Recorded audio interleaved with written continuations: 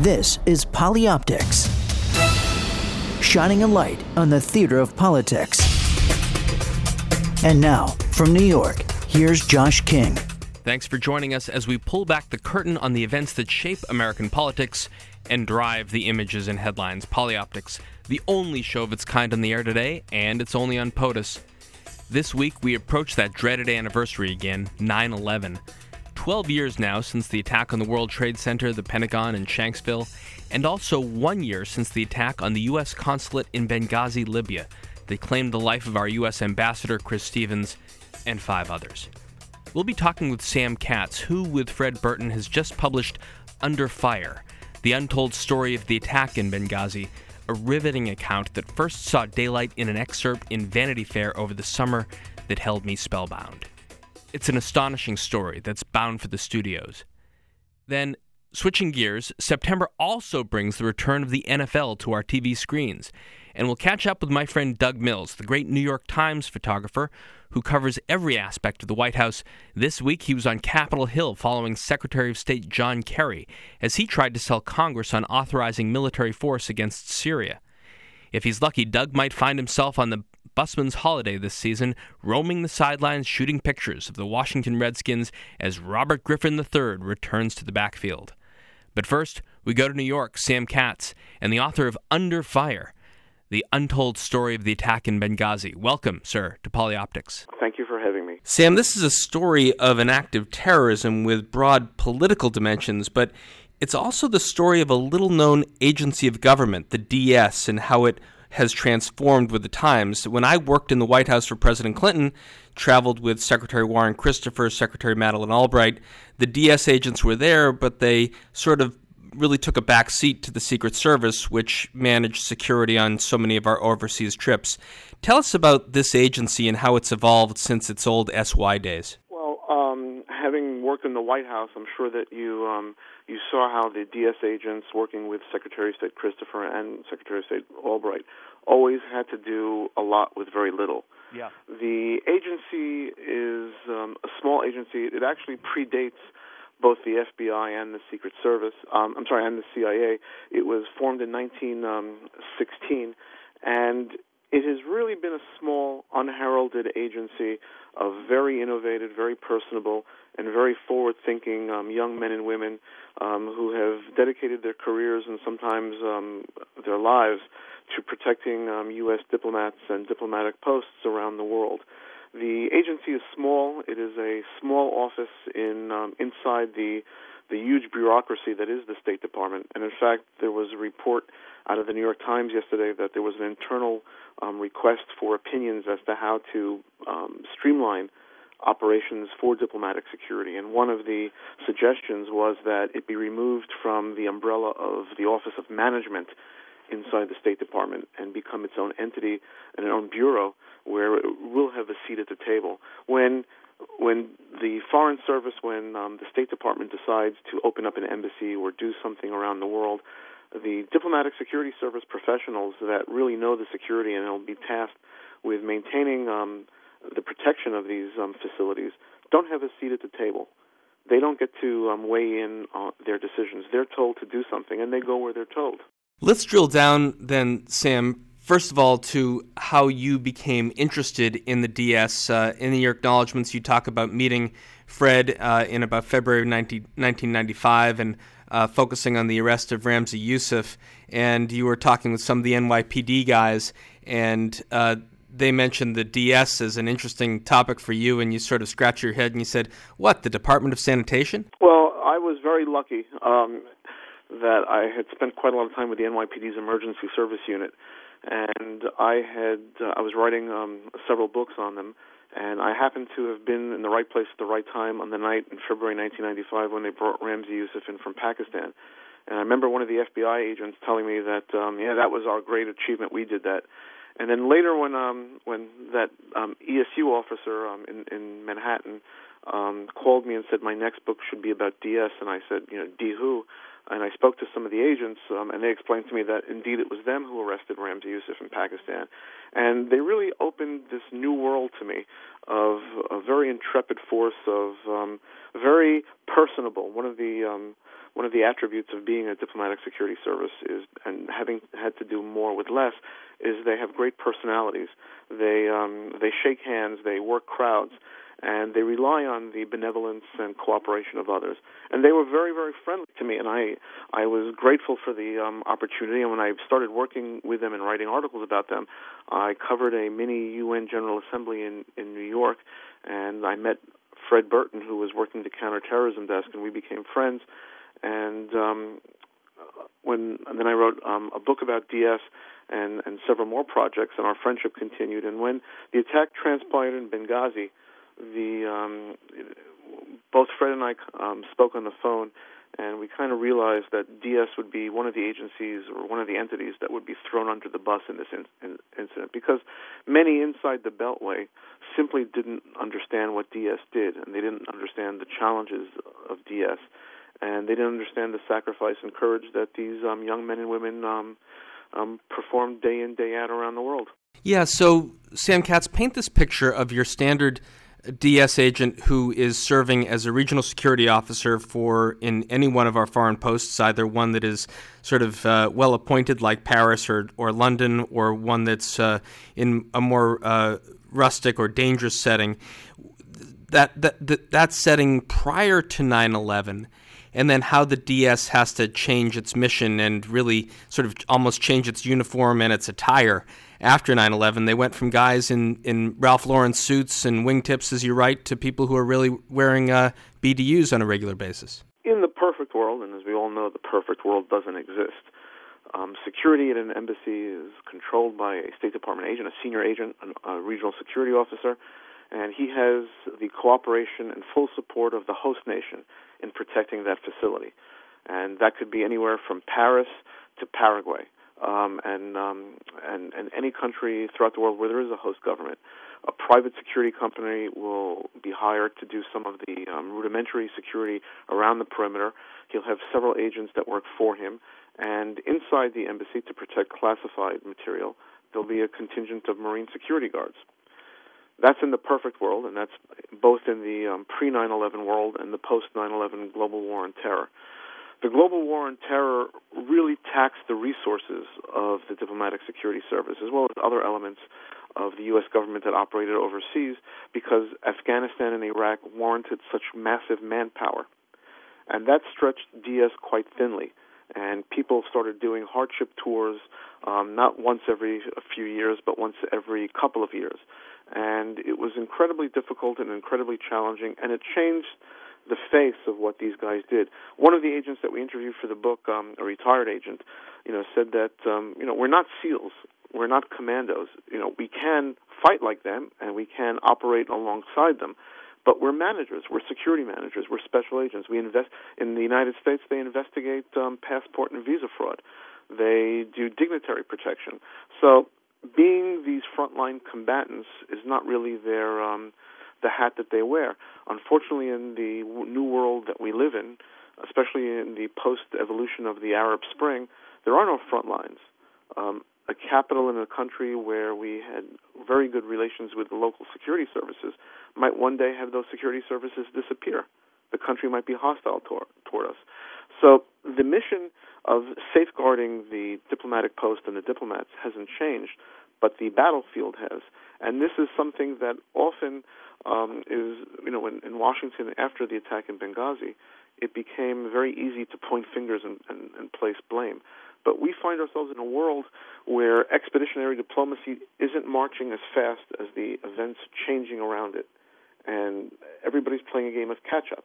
And in Benghazi, the game of catch-up caught up with everybody. Yeah, so let's catch right up then to where the book Under Fire, The Untold Story of the Attack in Benghazi by Fred Burton and Sam Katz moves from sort of a history of how we guard our diplomats overseas to perhaps the most riveting second-by-second account of an engagement with hostiles since, I think, Mark Bowden's Black Hawk Down. And set up the scene, Sam, if you would, about why Chris Stevens was in Benghazi that week. There's so much confusion in terms of what people were fed 1 year ago, September 11th, 2012, about, well, was he based full-time in Benghazi? did we have an embassy in Benghazi? In fact, in your book, Under Fire, you really distinguish between what happened for Special Mission Benghazi and the Special Mission compound versus another piece of real estate we had in Benghazi called the Annex. Well, let me answer the beginning first as to why Ambassador Stevens was there. No one knows.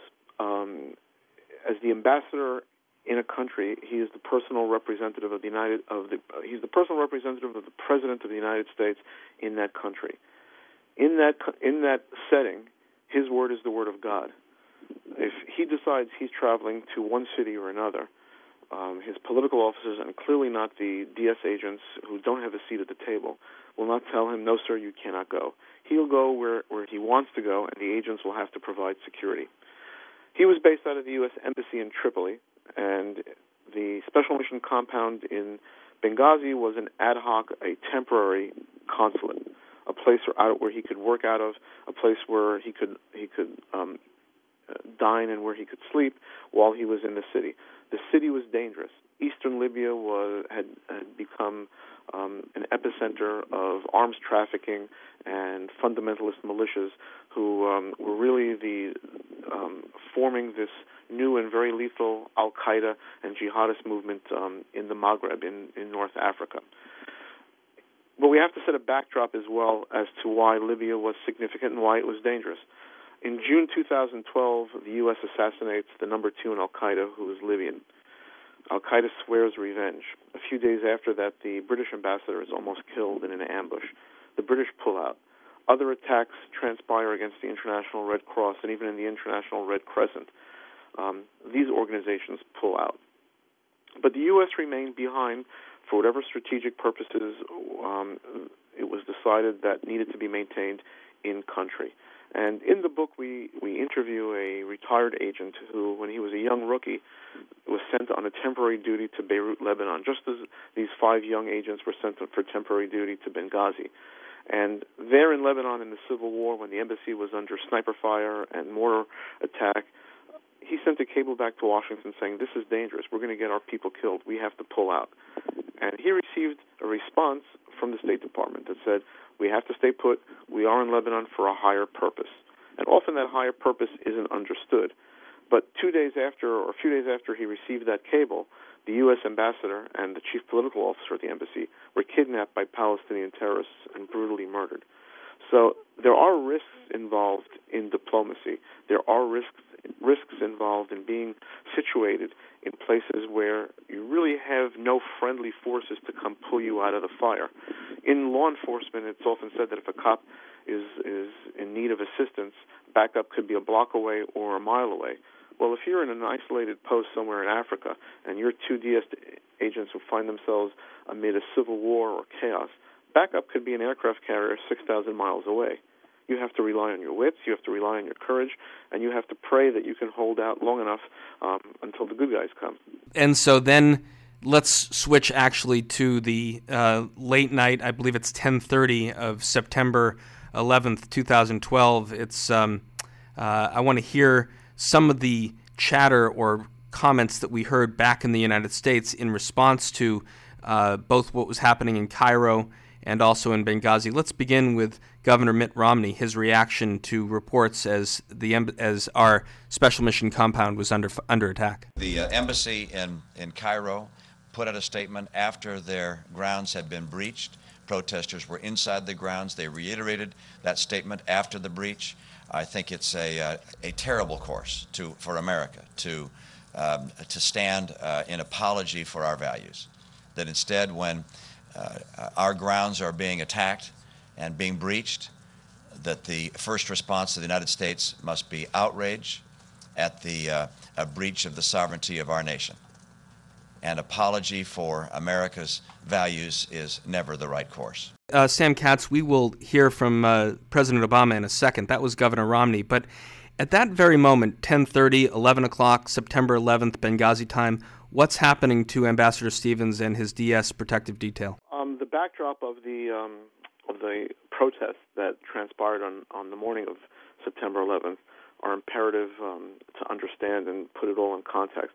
And I didn't answer your other question about the CIA annex, which is also important, because part and parcel of expeditionary diplomacy is the fact that sometimes the intelligence piece dictates the show.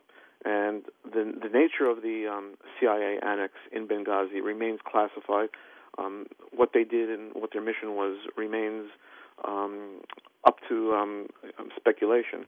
But there was a security detail there. You know enough that the Special Mission Compound and the annex are about what distance away from each other? Do you have that? About a mile and a half. Okay. And it was in a very upscale neighborhood in Benghazi. So you have these elements there of diplomacy and intelligence working side by side. That morning of September 11th, perhaps orchestrated by fundamentalist elements, word of this ridiculous YouTube video becomes viral. Protests emanate throughout the Islamic and Arab world. In Cairo, there was a large-scale protest. It was later learned that one of the organizers of the protest was the brother of Dr. Ayman al-Zawahiri.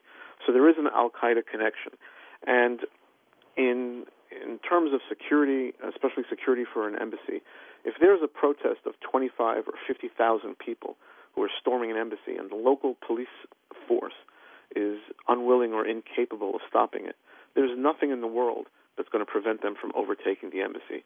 So there were very real concerns in Cairo, as well as in Tunis and in Rabat, Morocco, that embassies throughout the region were being attacked. And people believed in Washington, and rightly so because that was what was transpiring, that these events were dictated by anger over the film. On the night of September 11th, Ambassador Stevens had a busy itinerary. He retired to the villa for well-deserved rest. And all of a sudden, out of the quiet, there's gunfire. Terrorists breach the compound, and they quickly overtake the facility by just passing through the local guard force that had been hired, as well as a few militiamen who had been assigned to the facility to augment security. These are the Blue Mountain Libya guys that have handcuffs and a taser. The Blue Mountain were the unarmed private security, and there was the 17 February militia that was out there to augment security contractually with the State Department.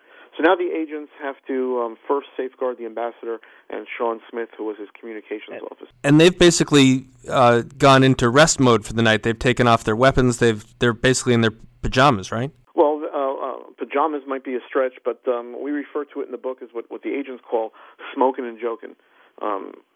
Kicking off, after a long day's work, just relaxing to try and focus and try and regain a bit of their humanity. Taking Ambassador Stevens to and from his meetings throughout the city is an exhausting entity for 50 agents, let alone 5. So these guys were really working hard. So now the attack transpires, and one agent assigned to both Ambassador Stevens and Sean Smith has to bring them to a safe haven, an impromptu setup inside the villa where in case of attack they can hold out until help arrives. And the terrorists are armed with AK-47s and RPGs, and they attempt to locate the ambassador, and they attempt to overtake the facility, but the agents are hunkered down. So the terrorists resort to what in the past has been very effective against taking out embassies. They set the place on fire. And in the smoke and the fire, ultimately and tragically, Ambassador Stevens and Sean Smith would perish. Let's hear that same day the remarks of President Obama talking about what was going on in both Cairo and Benghazi. Yesterday, 4 of these extraordinary Americans were killed in an attack on our diplomatic post in Benghazi. Among those killed was our ambassador, Chris Stevens, as well as Foreign Service Officer Sean Smith. We are still notifying the families of the others who were killed. Sam Katz, what did the State Department, the DSCC, FBI, White House, CIA, what were they really knowing of what was happening at the moment back in Washington, and what were the alternatives for immediate response in terms of trying to get Stevens and Smith out of their safe haven and to safety? The moment the first round was fired, the agents inside the Special Mission Compound knew that they were under attack, that they were under fire. And they notified, according to the standard operating procedure, they notified the U.S. Embassy in Tripoli, the regional security officer, Eric Nordstrom, as well as they notified the CIA annex, because there had been an agreement, an arrangement in place, whereas the annex force, the CIA contractors from the GRS force and the local militia would respond, and this constituted what was known as the QRF, or Quick Reaction Force. The U.S. Embassy in Tripoli notified the State Department Command Center as well as the DS Operations Center, and slowly word got up to the higher-ups. I think there is a bit of misconception about how Washington works, and my co-author Fred Burton, who was an agent for many years, can speak to this with great personal insight. The wheels of bureaucracy move slowly sometimes, and when it gets to the top level, these are not the individuals that we want making tactical decisions. These are not the individuals that can snap their fingers and have a rescue force in place in a couple of hours. There's distance and logistics sometimes get in the way, and there's an analogy that I hope makes sense. But the baseball announcer Tim McCarver, when he covers a game and there's a runner on base, he always says that speed slows down the game. A terrorist incident slows down the reaction possibilities, because now you have a real incident. Now you have to gather the forces that have been selected to deal with that incident. You have to provide them with intelligence, accurate intelligence, so that they're not walking into a trap, they're not walking into an ambush. You have to provide them with the support, air cover, naval assets, all the pieces of the puzzle that must go into place even before you get host nation permission to deploy to that nation. So immediacy in film and TV is in the 90 minutes of a movie or 60 minutes of a TV episode. But in reality, a response from the U.S. or even from a base nearby can be 8, 12 hours away. And by that time, in reality, the attack had already transpired.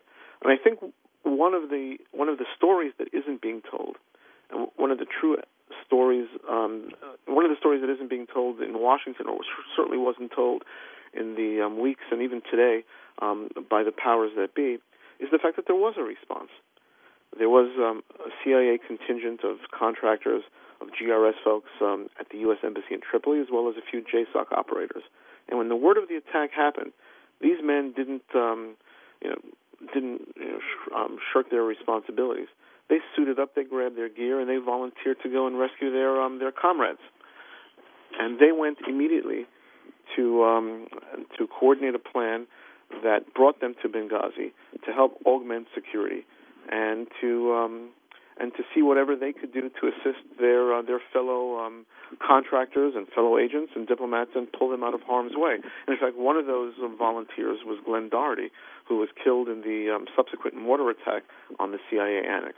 But sometimes in country, you don't have any resources to help you, and especially a country where there was no host nation government to speak of and no reliable militia. Sam Katz, in terms of the frustrations and challenges of figuring out a response and figuring out what was going on in Benghazi, if you're Greg Hicks in Tripoli, let's hear a little bit of Greg's testimony before Congress earlier this summer, and love to get your reaction. The RSO, John Martinek, ran into my villa, yelling, Greg, the consulate's under attack. And I stood up and reached for my phone because I had an inkling or thought that perhaps the ambassador had tried to call me to relay the same message. And I found 2 missed calls on the phone, one from the ambassador's phone, one from a phone number I didn't recognize. And I punched the phone number I didn't recognize, and I got the ambassador on the other end. And he said, Greg, we're under attack. So, Sam, you only mention Greg, I think, once or twice in the book, but he's certainly a font of information for Congress. What was going on in Tripoli and Greg's efforts to mobilize a response? Well, as Greg mentions in the clip that you played, he was informed of the attack by the RSO, John Martinek. Eric Nordstrom, I had mentioned earlier, he was the previous RSO. And the embassy in Tripoli, like any embassy, when they respond to attack that involves official Americans in country, they reacted as best that they could. First of all, there's confusion. Where is he? What's his condition? What are the condition of the agents? How many bad guys are there? There is something that we mentioned in the book called the fog of terror. And unless you're there reporting, or there are all the perfect emplacements, positions, so that you can have real-time assessments, it's very difficult to paint an accurate picture. And they were catching up to try and follow events as best they could. The agents were providing information, but this too was sketchy. What was the plan? What was the reaction plan? There was recently. The New York Times revealed that there was an internal effort by some retired State Department agents to provide suggestions as to how Benghazis could be prevented in the future. And one of the suggestions was that there be emergency action plans in place for these critical threat posts that have all these what-ifs as part of the standard operating procedures. And one of the other suggestions was that all these critical threat posts maintain threat analysts who can analyze correctly and professionally the day-to-day threats and make determinations that will stick. But the U.S. Embassy in Tripoli responded with the limited resources at its disposal. Again, the facility is new. The host nation is fledgling. It's post-revolutionary. This is not coordinating a response in a London or a Paris. This is coordinating a response in an abyss of sorts. And the attack was tragic, but the response was as immediate as it could be, and in absolute terms, it was heroic. Heroic indeed. Let's hear a little bit of then Secretary of State Hillary Clinton, as the bodies of Ambassador Stevens, Mr. Smith, and those that were in defense of the Special Mission Compound were repatriated to Dover Air Force Base. Today, we bring home 4 Americans who gave their lives for our country and our values. To the families of our fallen colleagues, I offer our most heartfelt condolences and deepest gratitude. Sam, you've talked about some of the lessons that you think were learned by what happened about a year ago, September 11th, 2012, in Benghazi, Libya. As you were sort of filing away, going back to 1995, your interest in writing about the DS, what for you personally has been the journey of exploration and understanding in the year since this happened, and following for instance, the documents that were revealed to show about how White House talking points were created that evening, about 70 pages of emails going back and forth to say just the simplest thing about what happened. And you, more than anyone else in the country, I think now have the fullest understanding of those hours on September 11th, 2012. What's it been like for you to be custody of all that information? Well, I wouldn't say that I'm in custody of the information. Fred and I were able to piece together through our knowledge and through contacts as best as we could the story from the perspective of the world in which the Diplomatic Security Service lives. The agency is often misunderstood, and as a result, it's misrepresented. And in cases like Benghazi, when agents who were quite heroic, one of the agents is still recuperating from his wounds from that night of terror, morale sinks to a low.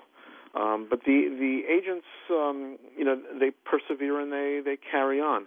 They are incredibly resilient in terms of their mission.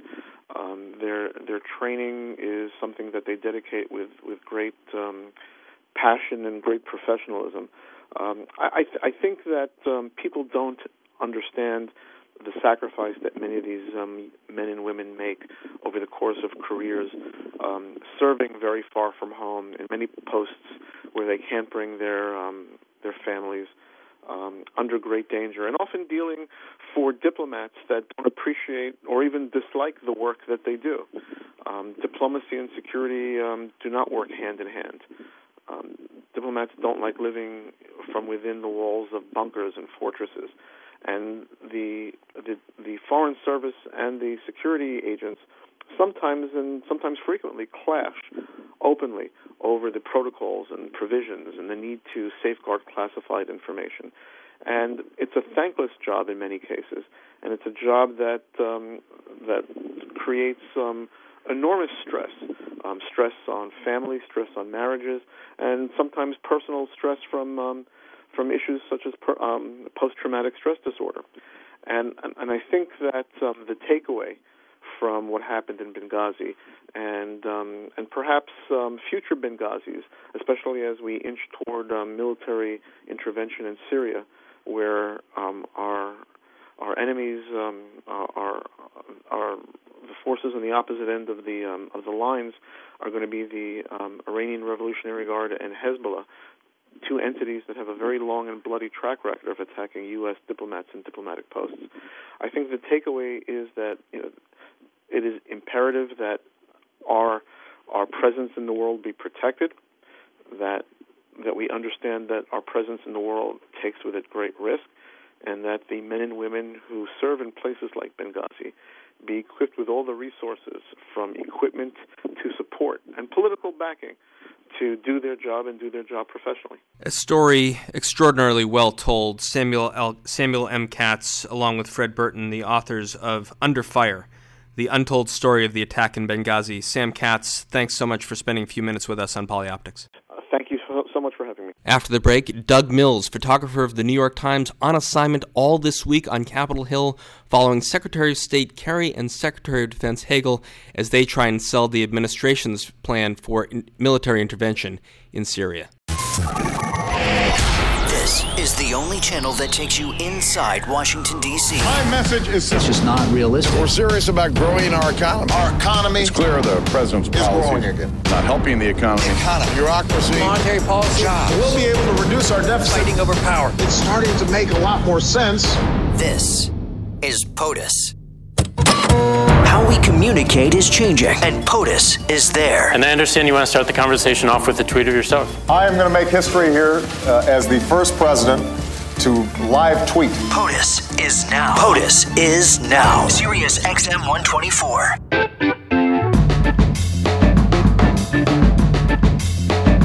As I promised at the top of the program, Doug Mills, my old friend, one of the great photographers covering Washington, D.C., reporting for the New York Times, joins us on a rare day in which he is here and the president is not. Doug, why are you not with President Obama in Sweden as he moves on to Russia? Well, one of my colleagues, Steve Crowley, is on the trip this time, and obviously with everything going on in Washington, it's good to be back here to cover this crisis that's going on about Syria and getting the Senate and the House to okay and agree this for the president. I want to move back on some of the stuff that you've covered throughout the summer and get a sense of how the summer's gone for you, and then also look forward to the fall and winter. But first, I want to hear how this week began in the Rose Garden with President Obama talking about the role that Secretary of State Kerry would have to play on the Hill as the president headed off to Sweden. I've long believed that our power is rooted not just in our military might, but in our example as a government of the people, by the people, and for the people. And that's why I've made a second decision. I will seek authorization for the use of force from the American people's representatives in Congress. So, Doug Mills, Obama gives the order to Secretary of State Kerry to head up to the Hill, and you follow. What do you see through the lens this week? I see a lot of tension, actually. I was surprised. I thought it was going to go a little smoother than it did the first day in the Senate. There were some pushback, obviously, from some senators who were very skeptical of what's going on. Senator Kerry and Defense Secretary Hagel had their hands full, and clearly you could tell it was all about business from the moment they walked in the room, the seriousness of which they greeted the senators.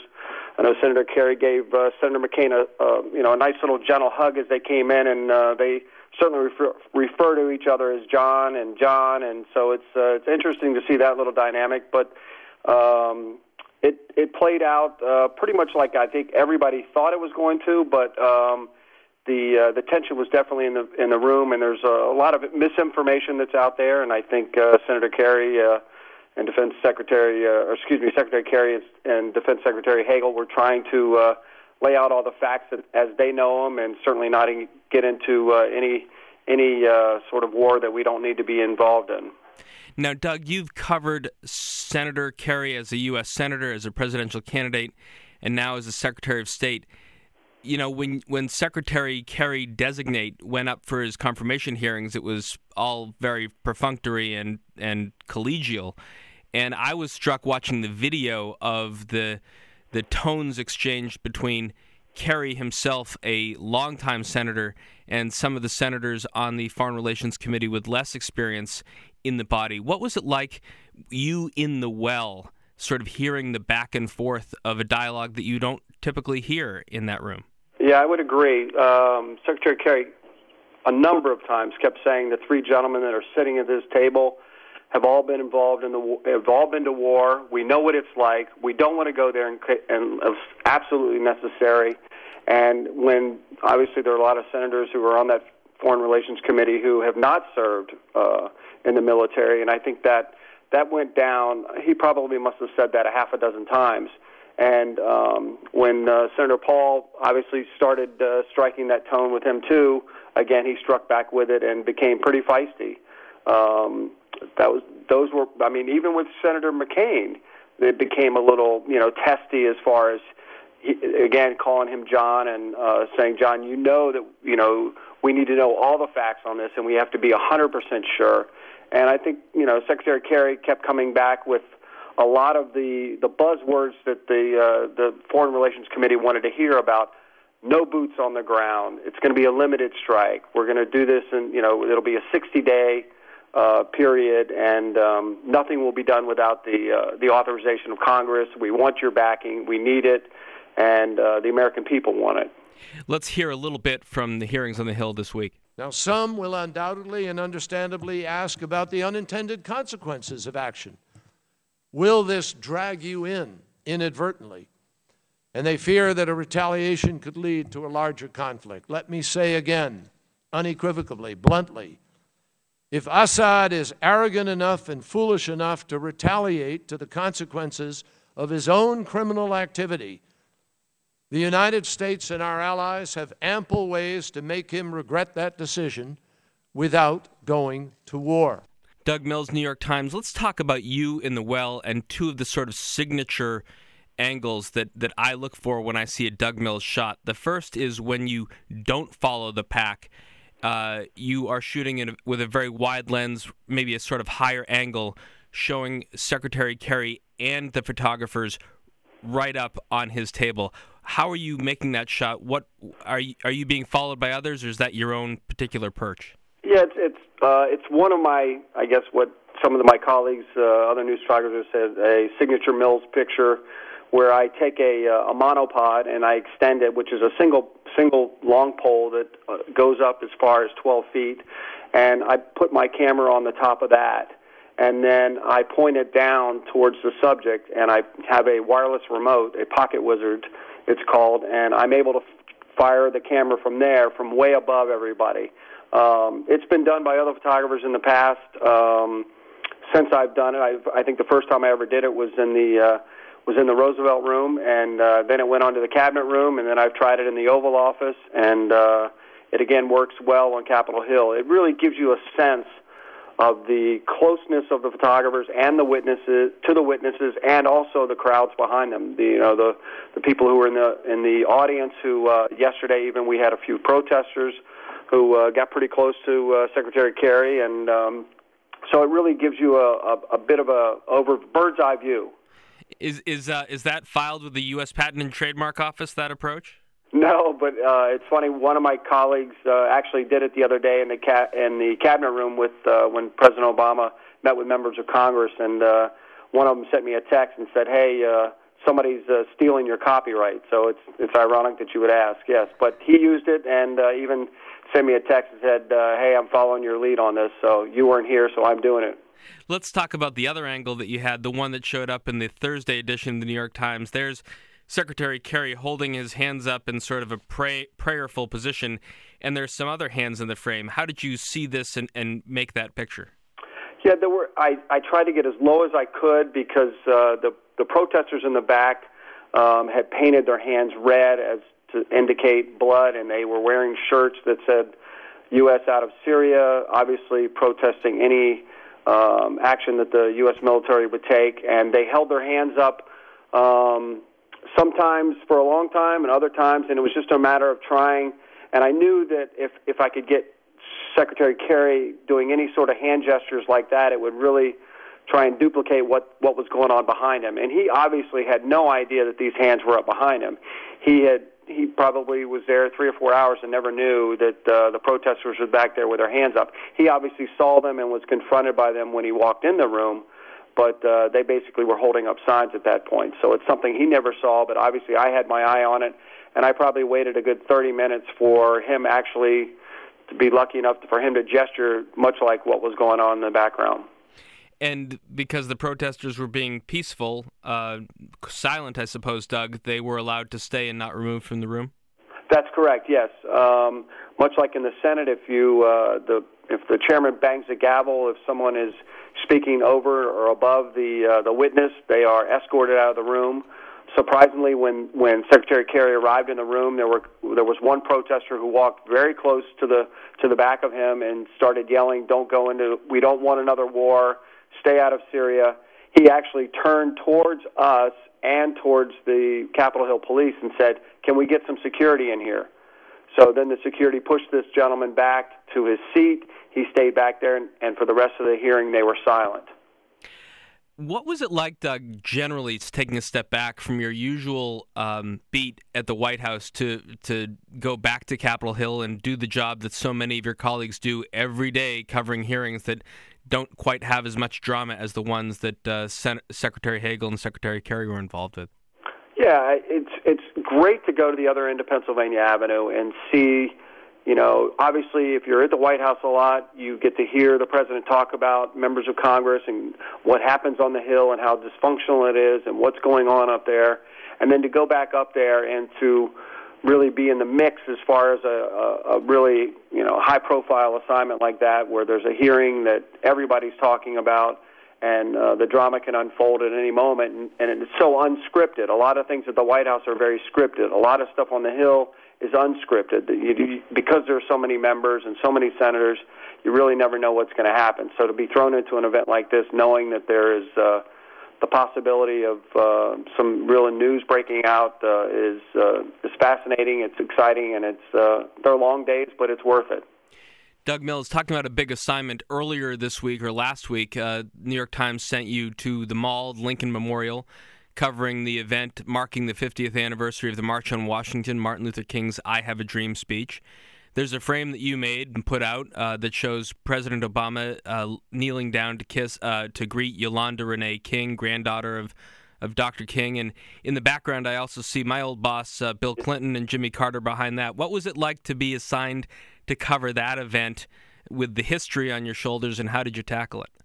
Yeah, it was, again, another historical event that came to Washington, and, it brought on a lot of history because of obviously having the first African-American president on the 50th anniversary there with the crowds that he had. It was a huge, huge crowd, and the moment that you're talking about was something that happened at the very end. Through the entire event, we're looking for moments that will represent to our readers what exactly happened there, how to put an overall picture into one frame. And when President Obama went afterwards behind the podium, walked over and started meeting some of the King family, we saw the granddaughter sitting there. At the time, I didn't know that was his only granddaughter. And President Obama really knelt down and got on her level and was talking to her. She was very shy, but they had a little conversation there. And I was lucky enough, again, to have your boss in the background, Bill Clinton, and Jimmy Carter was back there also. So it really it was a nice moment when it happened. When I saw it through the frame, I thought this might wrap up. This may be a telling picture that will, explain to everybody what actually happened there, and the fact that there's a first African-American president who's there and speaking to someone, a granddaughter that may be of Martin Luther King Jr. So I thought it would be somewhat of a historical picture after the fact. And again, people have said that. So it was a great day to be down there, and it was great to be a part of it. And I was thrilled that the New York Times used it on the front page, and it was great. One of the people who applauded that picture, Doug Mills, was Pete Souza, official White House photographer. He tweets out, nice shot, nice photo by Doug Mills. And, I've had Charlie Darapak on this program before. I've had you on this program before. What's the current state of play between news photographers trying to capture news pictures and the official photographer trying to do his job, and your ability to get genuine moments like this on a more regular basis? Yeah, they unfortunately become more and more rare for us to get those nice moments. We had a couple of nice moments in the last trip in Africa, and it was nice of Pete Souza, the White House photographer, to tweet that out and give me a little shout-out about it because he liked the moment too. We obviously were trying. We also thought that we could wrap up that event with one iconic moment, having the president standing on the steps of the Lincoln Memorial, which is somewhere that Pete Souza, because he has the access that he does, was able to go behind the president, shoot the president and the former presidents waving to the large crowd. Again, that was a very iconic moment too. I wish we had been able to go up there. We asked, as you know, as an ace advance man that you were, you would have been able to get us up there. Unfortunately, we did not get up there for that picture. We really wanted to get up there, and it's tough. It's we are fighting a long battle constantly for access, and it continues with every administration. It's become tighter and tighter, and obviously with Twitter and and Instagram and Facebook and everything else that the White House has at their disposal. A lot of those moments are seen now by the White House photographer and not by us. But you end up seeing them through the White House photo office, and they are able to tweet them out and put them out on Flickr and Instagram and everywhere else. And unfortunately, we see some of those moments, and we're obviously upset that we can't be there.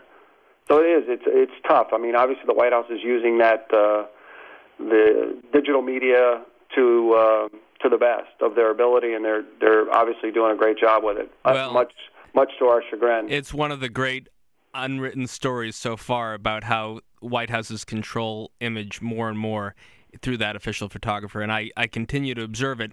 And at some point, that story needs to kind of be fully fleshed out. I could not agree more. Could not agree more with that. It is. It's a delicate issue on both sides. We constantly push for the access, and if they can control the image, they'll do everything they can to do it. So let's move back a little bit in the summer. I want to hear how things went, particularly with your Africa trip. It was not a trip that I got to do with President Clinton, so I haven't been to some of the sites that President Obama went to with you. What are some of your recollections, and how did you approach the assignment? Well, it was a fascinating trip. Again, I think going into it, the story about President Obama going to Africa was a big story, and then all of a sudden, a week beforehand, Nelson Mandela becomes ill. It looks like very serious, like he's not going to make it through the trip. I mean, there were grave reports about how he was doing, and obviously that overshadowed the beginning of our trip. There was even talk if he became iller that we would come back to the United States. The trip would be postponed or canceled. But luckily that didn't happen. We were hoping to see President Obama with Nelson Mandela. That ended up not happening, obviously because of his health. When we went to Cape Town and Johannesburg, Senegal, I mean, the crowds were phenomenal.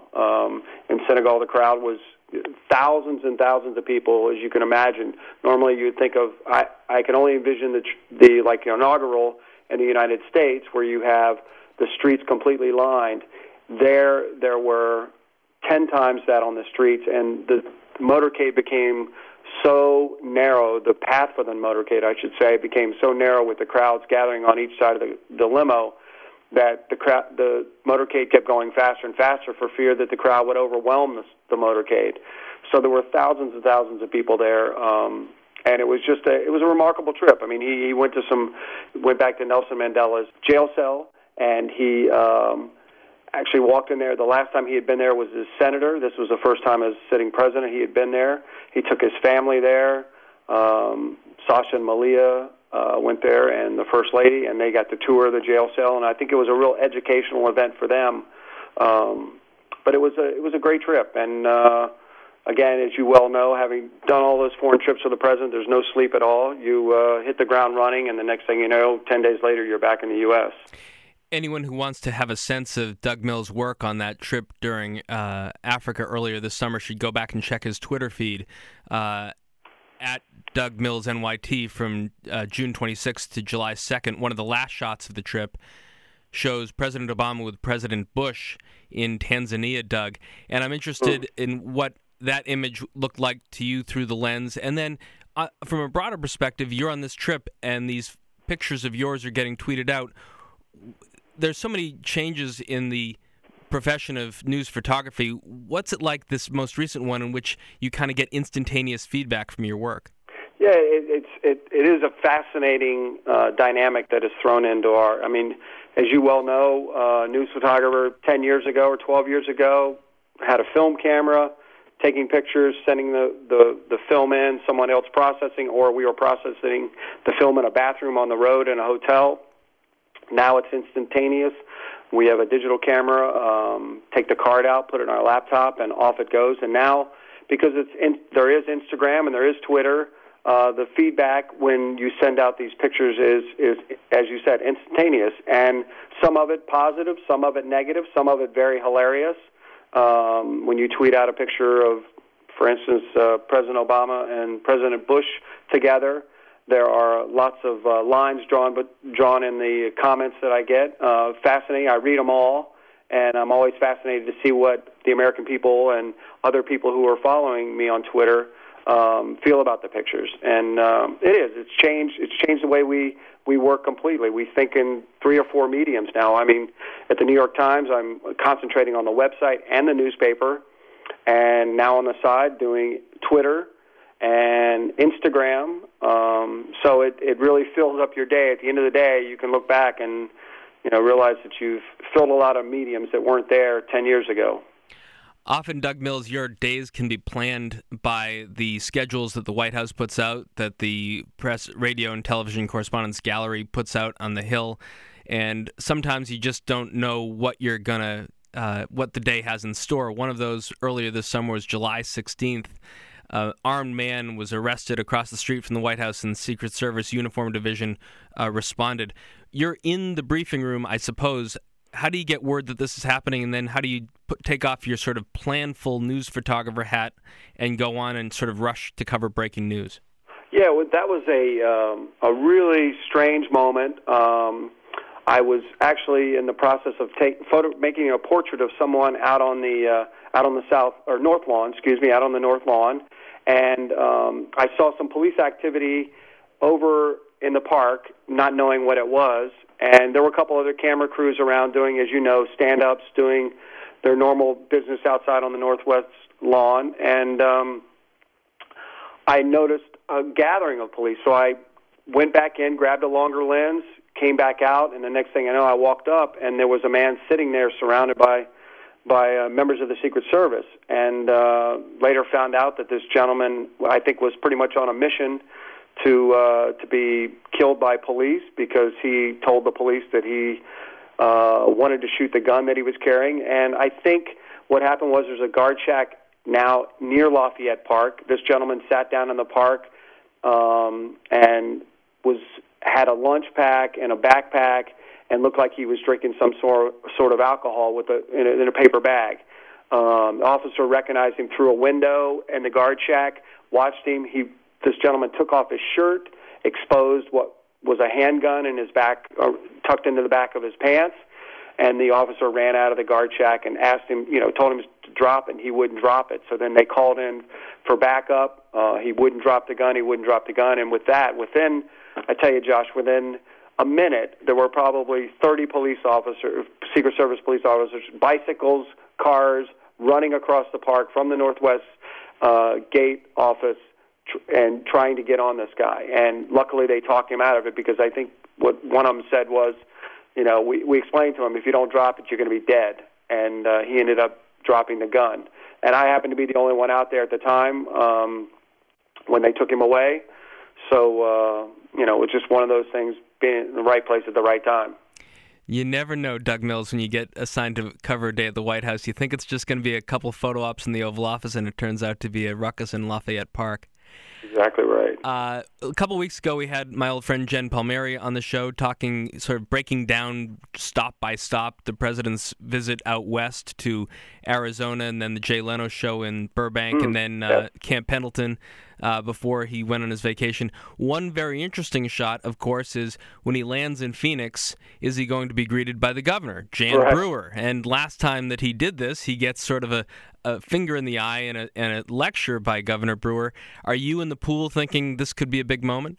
Yes, actually, we talked about it about 5 minutes out before landing, because the White House had not given out yet who were the greeters, who was going to greet President Obama. So we really didn't know if the governor was going to be there, and we joked it should be interesting if she is. And sure enough, 5 minutes out, we get an email from the White House staff saying, the governor will be there as one of the greeters.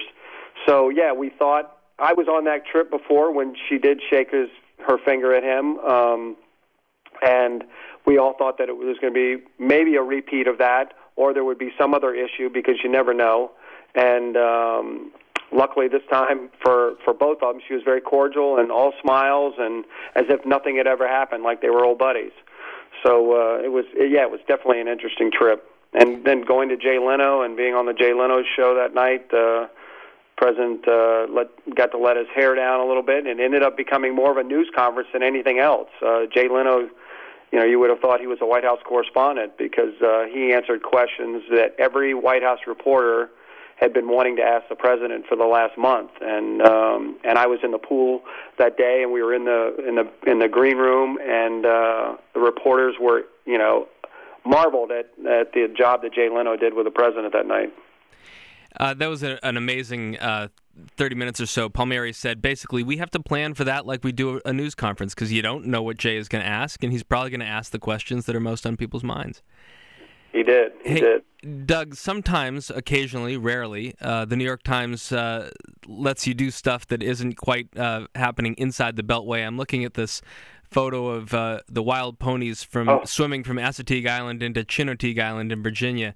Gorgeous shot of the wild horses. When does the Times release you to do shots like this?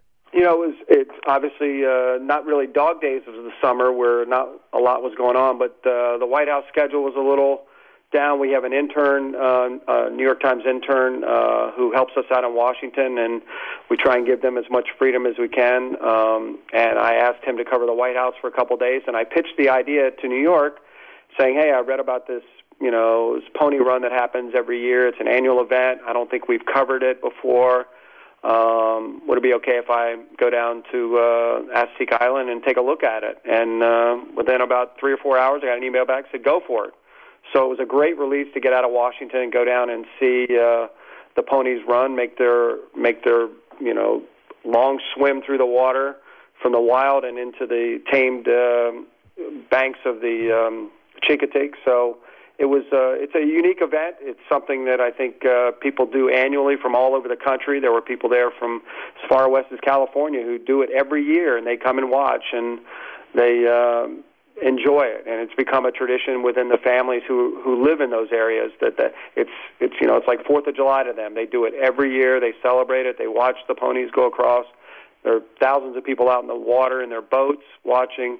So, yeah, it was a fascinating event to watch these wild ponies be herded up on one side on a different island and then swim 15 minutes across the water and onto land, and then they get a rest, and then they're auctioned off for the local fire department as part of their fundraising. Amazing.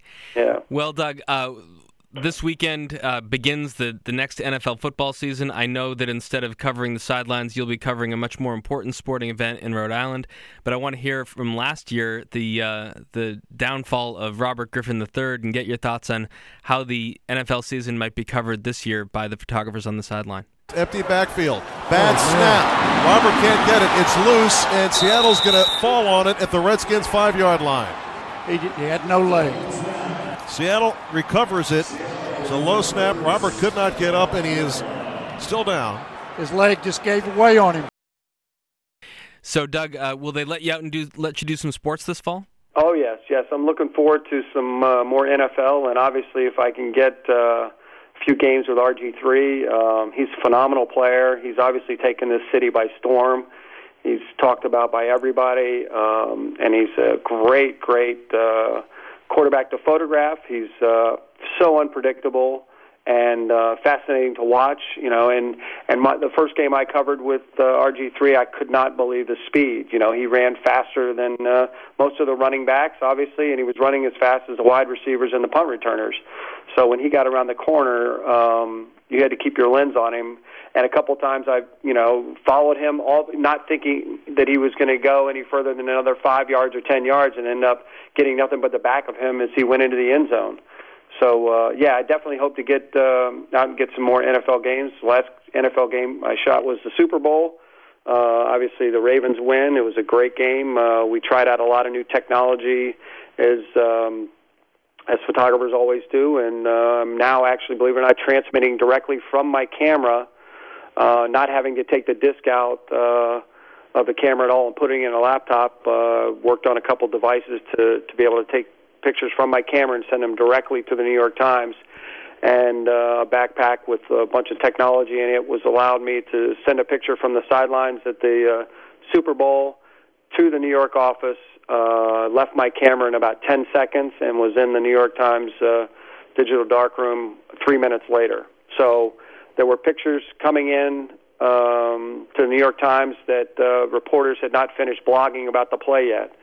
So technology is driving us more and more every day, and I'm fascinated by it, and I love being a part of it.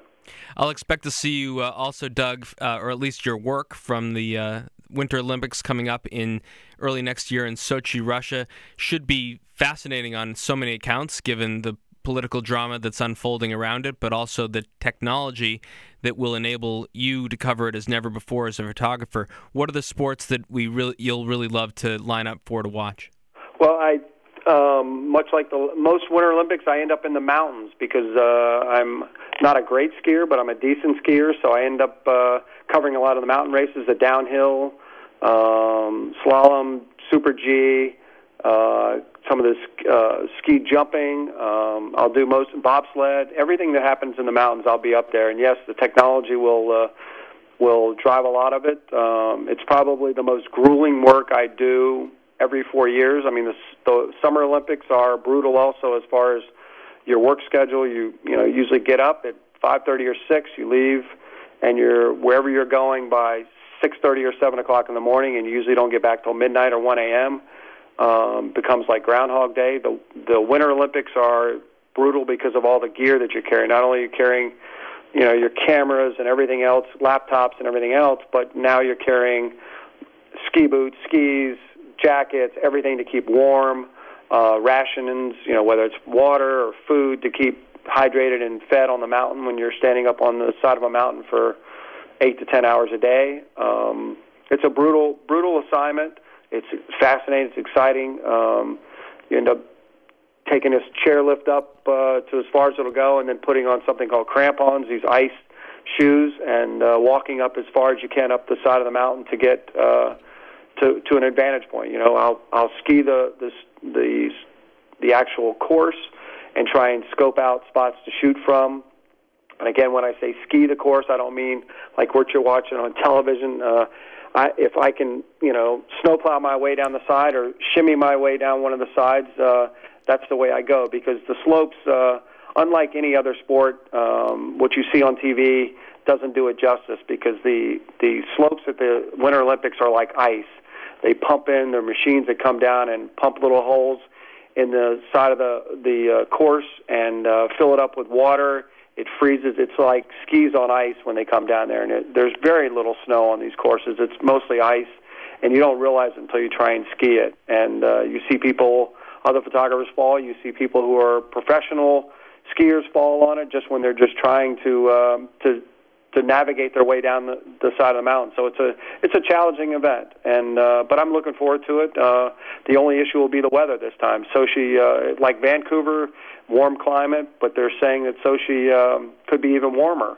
And we had a New York Times reporter who was in Sochi last winter and watched them making snow and actually taking the snow off the mountain by dump trucks and taking it to an area and loading it on the side of this hill and then covering it with tarps. So they have snow that's been, covered up since last year in case they get low on snow, and they'll need some of the snow to either make the mountains harder, or whether it's the ski slope, the ski jump, anywhere that they'll need snow. Half pipe was a problem last time in Vancouver because it rained a lot, and that's always an issue. But I'm sure they're prepared. But obviously, as you said, there are a lot of political issues with gay rights in Russia right now. So obviously, that'll bleed over into the sports beat, and we'll be covering a lot of that too, I'm sure. Doug Mills of the New York Times, one of the greatest photographers I've ever had the pleasure of looking at their work, covers the White House in his regular beat, but as you've heard in this conversation, covers so much more. One of the greatest jobs I think I could ever imagine having, and a great guy too. Doug, thanks so much for coming on the show again.